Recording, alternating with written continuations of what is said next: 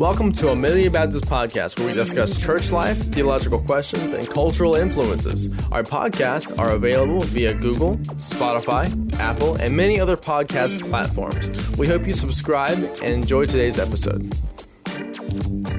Hey everybody, welcome to the Round Table. It's me and Dylan here.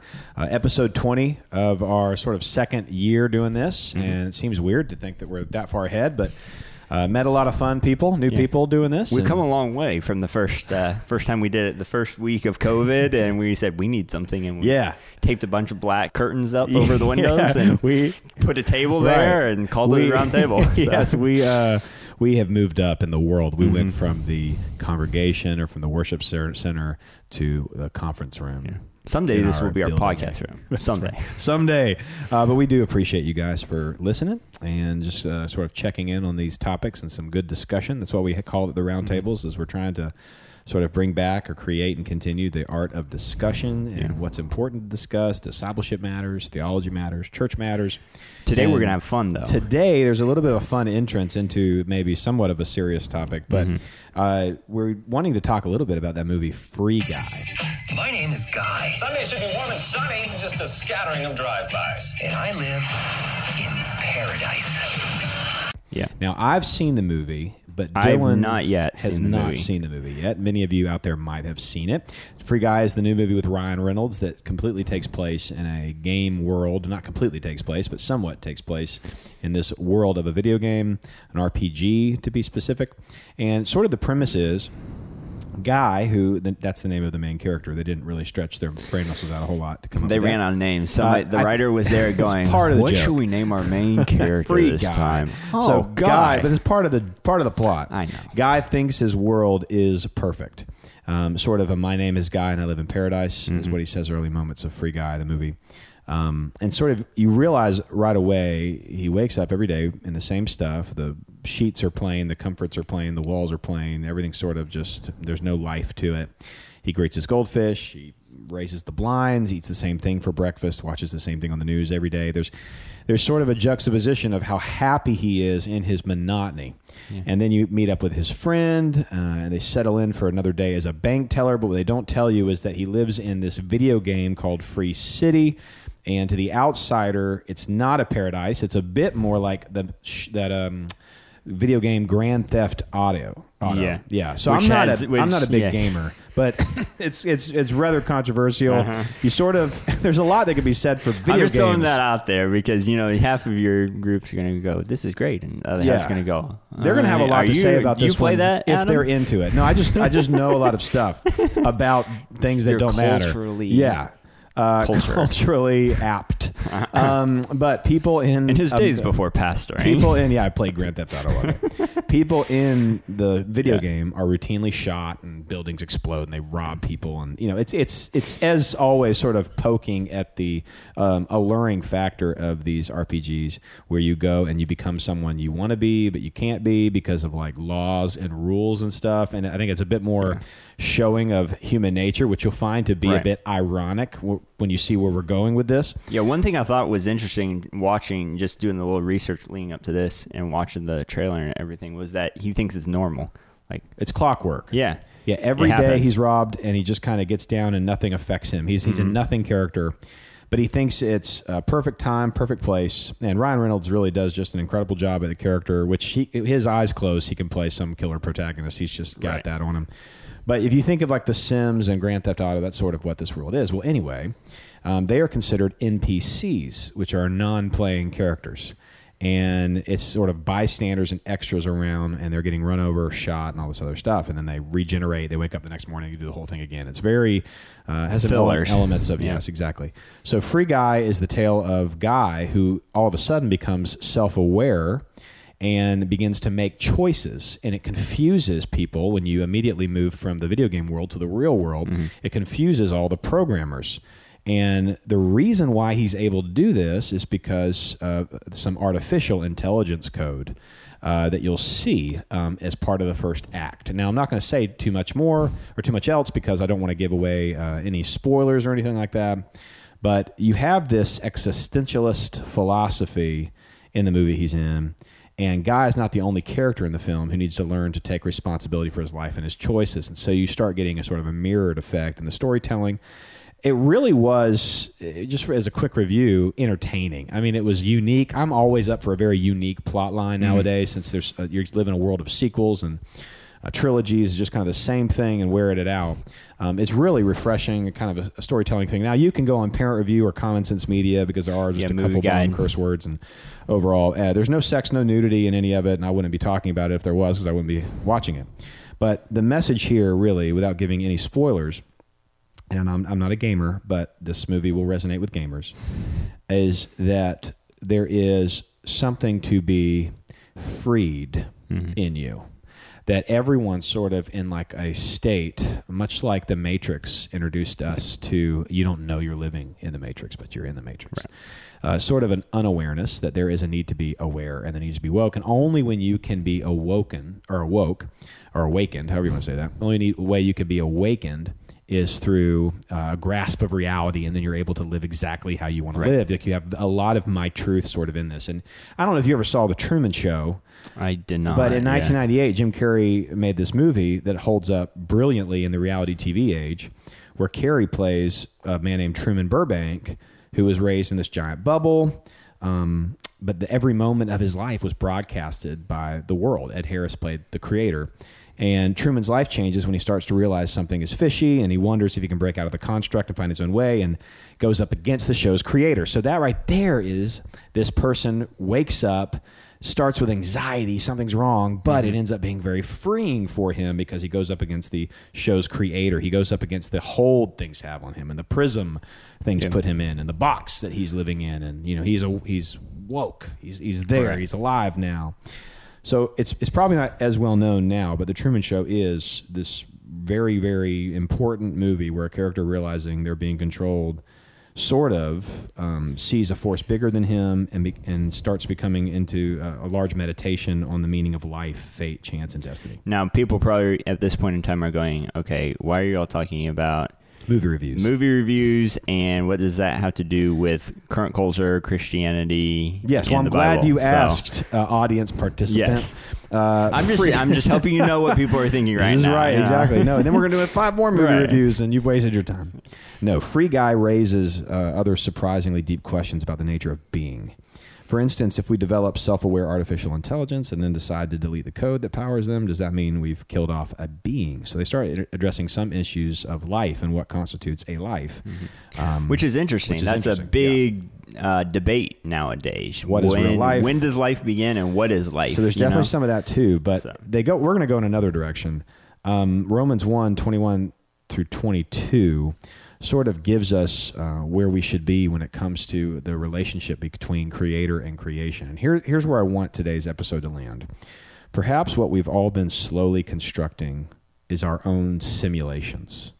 Our interactive relationship with the world takes place through a screen for the most of us, even more so under the guise of safety and health, with some legitimacy, but will absolutely create an unhealthy dependency on not living a real life, but living a simulated one. I'm going to turn the movie a bit on its heel to express what I believe the Christian outlook would be when met with something like the message of Free Guy, which is, you're born this way, but living your truth is the goal of your life. The gospel would say something entirely different. Right. So currently in our culture, we document our lives on social media.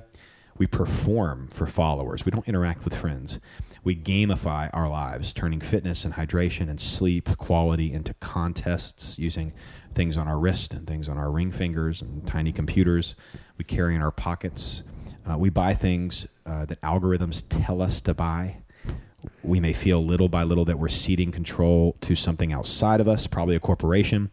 So again, it's not surprising that movies reflect that anxiety, but the gospel tells you, and this is the key, the gospel tells you the right place to put inevitable things you'll undergo and experience, and the right place is not within you. It's not. It's the same classic sort of Disney tale of, if you dream it, you can do it. Follow your heart, believe in yourself. And while Free Guy approaches it a bit more through existentialism, the Age of Enlightenment message still stands true.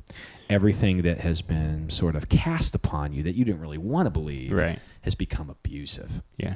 And they disregard the quest for truth and point it inward and just say, there is no real truth out there, which in and itself is a truthful statement, which I always love about postmodernism. Exactly. The truth is that there is no truth, is objective. Mm-hmm. You have this reaction from everyone that goes, wow, you're right. That must be why I have the anxiety I have. Mm-hmm.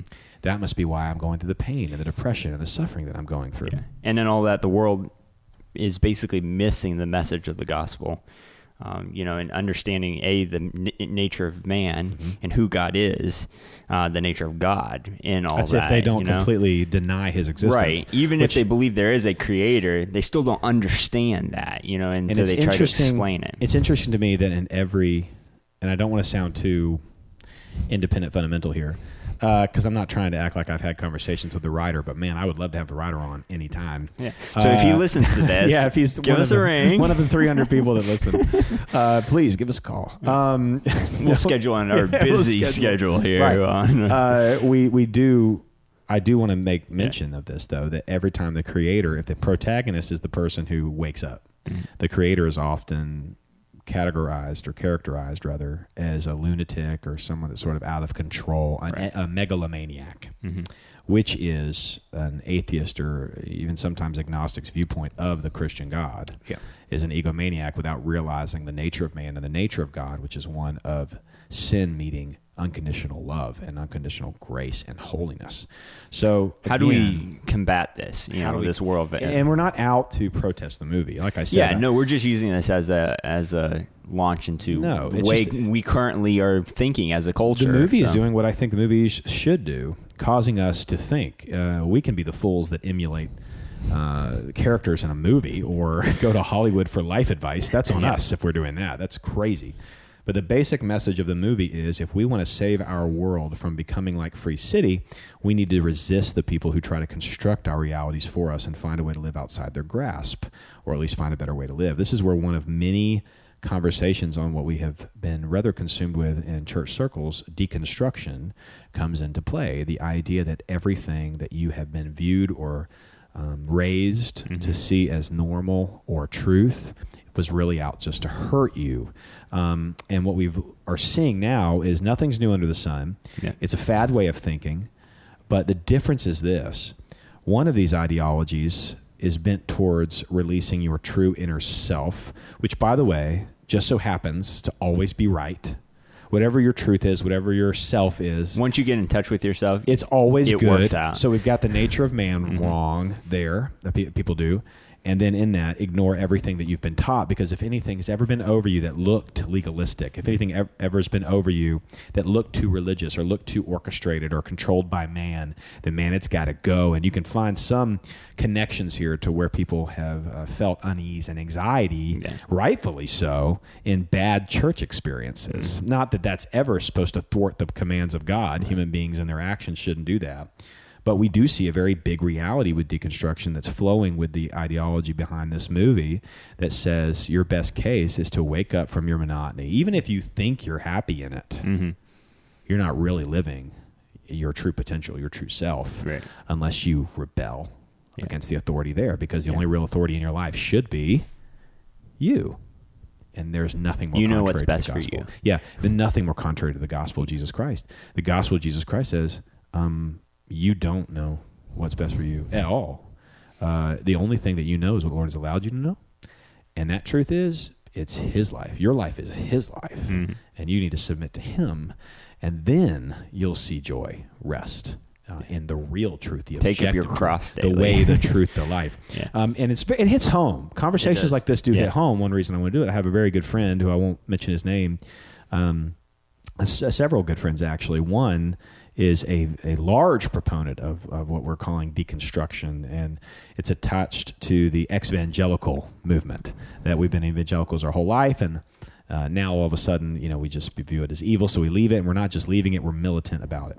But he wrote this. My buddy wrote this, who's working in a lab, or like what I call a lab, rather facetiously, but it's really a research group. And he said this: many religious traditions rely on feelings of guilt as a way to indicate that a person has done something wrong. This kind of religion raises people to believe it's normal to live with fear, guilt, and shame. Well, bottom line is it's absolutely normal to live with fear, guilt, and shame because God's given us a conscience. He's given us the ability to decipher His word things, to show us, and to illuminate our sin in His glory. Not to mention, there's a huge difference between guilt and shame when you're living in it, and guilt and shame when you're recognizing it but not surrendering to it, because you've been bought and paid for by the King of Kings. Repentance. Exactly.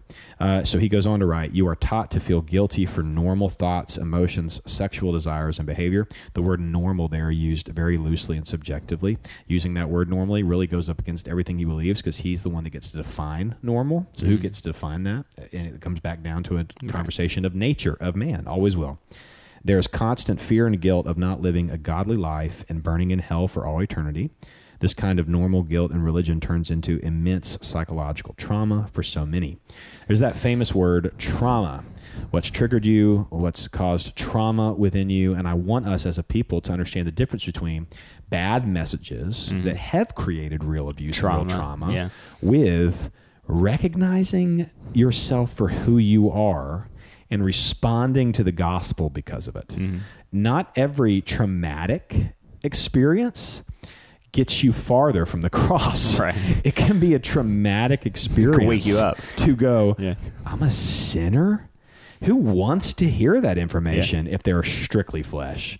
Who wants to hear, I did this wrong? Oh, no. And so the difference between the Christian gospel and deconstruction is, are you blaming somebody else for who you are when you recognize who you are and what you're dealing with? And in turn, or in response, pretending you're something you're not? Or are you admitting, confessing, believing that Jesus paid for the sin that you've created and that you are in your nature and bought you with the blood of Christ? That goes in complete contrast to a movie, a book, a TV show that sort of sways the crowds to think that everything that they've ever known is hogwash, and the only real truth can be found inside themselves. Yeah, it goes against the idea that there's some good in you apart from Christ. Like, you're a relatively good person. Yeah. If you just got in touch with yourself. Which is, there's no fact behind that. Yeah, there's no fact. That's a unbiblical idea of the nature of man. Yeah, it's a weird time to feel like you're saying something controversial when you say that man is not good. Right, yeah. It's like you can't look around and see natural desire everywhere. Has that become, obtuse to everybody? Yeah. The gospel lists 3 enemies, and I think we give 2 of these a lot of attention. I think we forget the third one a lot because it doesn't feel too good. But the first enemy is the world, and the second enemy is Satan himself. But the third enemy, and we've mentioned this before, is our flesh. It's who we are. We can't forget flesh, or we forget the purpose of the gospel. The entire purpose of the gospel is that you alone can't cut it.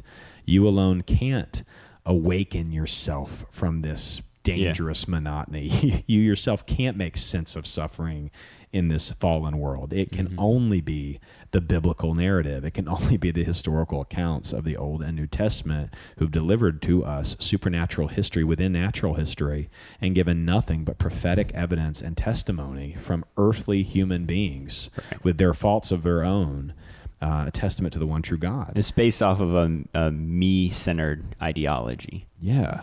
And don't you find a lot more of that?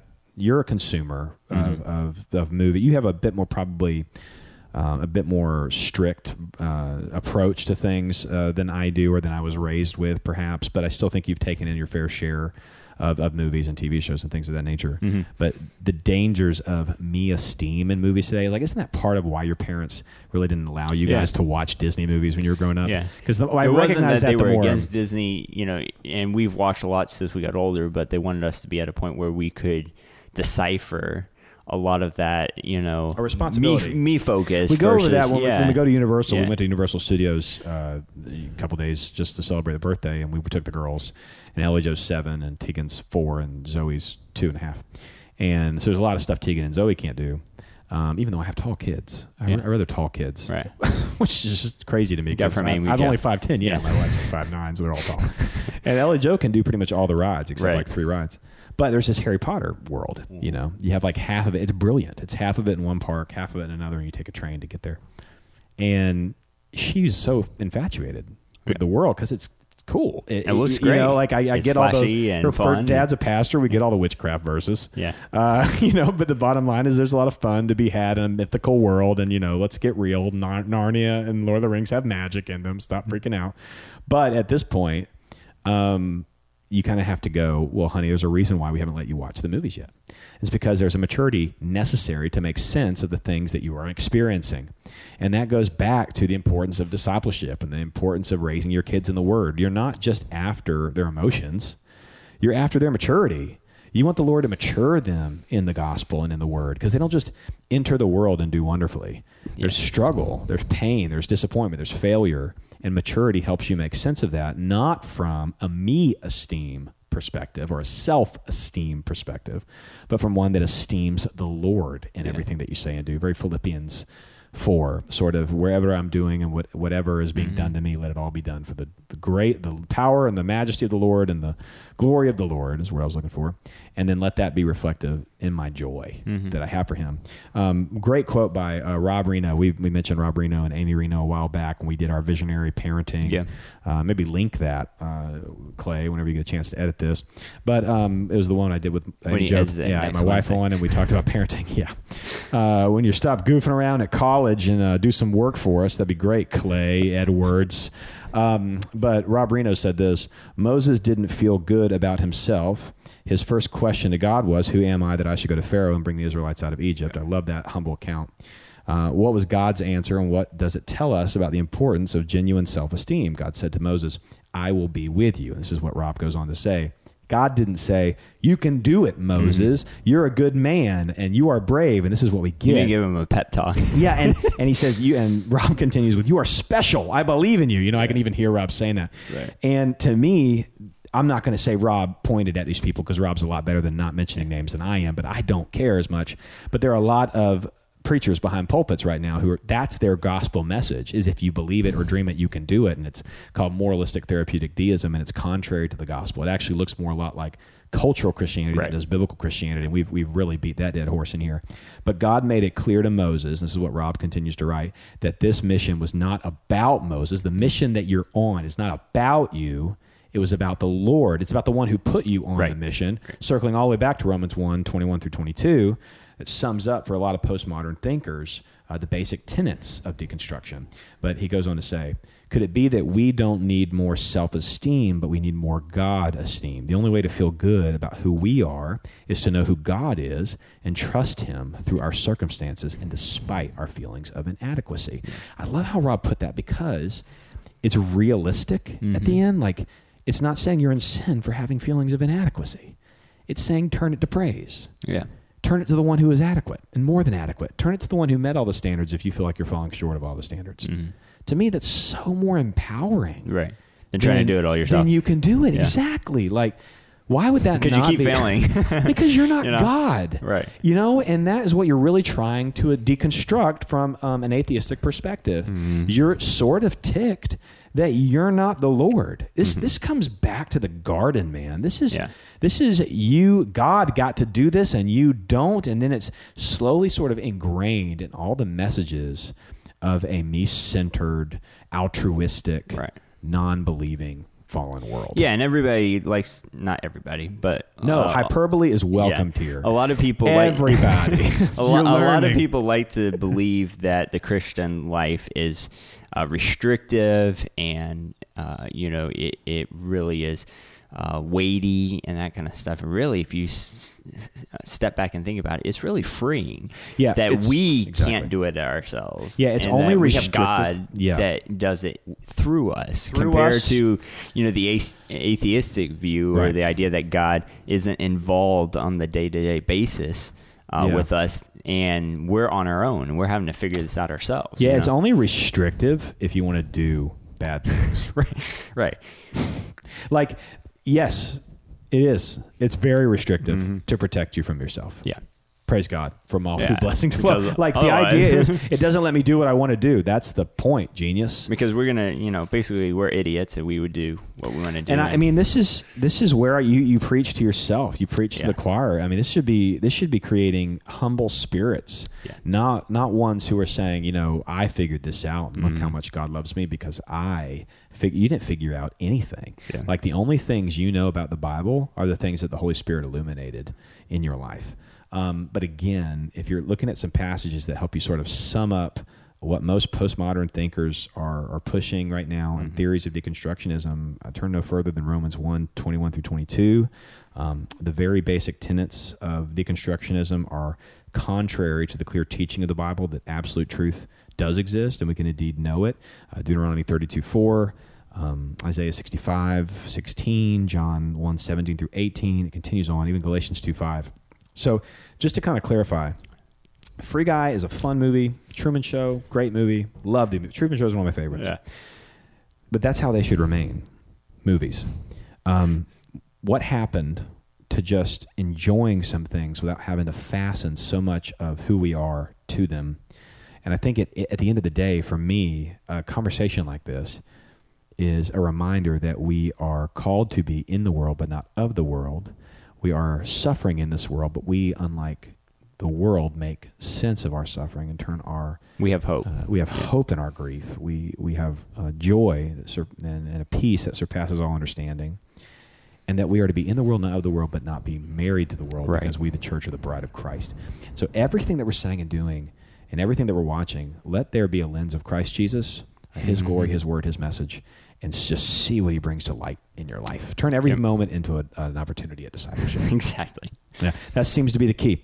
So, man. Yep. And while we're on movies topics, a great site to look up if you want to learn about movies is movieguide.org. Is one of my favorites because it dives into the worldview behind the movie. So you're teaching your kids and even yourself and saying, okay, what is the worldview that is leading this movie ideology? And then as you watch it, you go into with that framework, and you can be on the lookout and use it as a teaching. It's movieguide.org. Movieguide.org. Use it as a teaching guide to teach your kids. Cool, man. That's amazing. Yeah. And hey, how many days until your new girlfriend comes and visits? 10 days. So Emily, we're very excited. For everybody who doesn't know who's listening, Dylan is dating, courting. How are you wording it? In a relationship with. I like that. Oh, so you're on the Facebook route. Dylan's in a relationship with this beautiful Christian young lady named Emily. And so we're excited to meet her. And her family. Yes. Maybe even while she's here, we can hear from her. I'm going to push that. I'm going to see. You said she's a silent type, right? I think she's not going to like this idea. So you're thinking, put that out there. You're thinking she could at least maybe stand over there while we did one, maybe, or sit over there and listen to us? I think she might have some words for you when this round table comes out. No, I'm going to make Clay keep every ounce of this in here because if you're going to put me on blast with your Cracker Barrel trivia and all this other stuff you surprise me with when you know I have a very busy, anxiety-ridden day and a bunch of responsibilities, you got to prepare for this stuff, bro. You got to know I'm coming for you at the end. Oh, I know. I'm not worried. Do I look out of my element here? You handled that wonderfully. No, we're all excited to meet her. Yeah. And I appreciate everybody for listening. Thank you so much for listening to these roundtables. If you could do us a favor, when you are listening to these, if you make it this far, share, subscribe to our YouTube channel, subscribe to Spotify, Apple Podcasts, Google Podcasts, anything on there that we're share with your friends. Share with your friends. We would love to get to know more people, get to have more opportunities to do these, and talk about some really culturally relevant, biblically relevant things. So we just appreciate you for listening. This is me and Dylan saying goodbye to you. Have a wonderful day.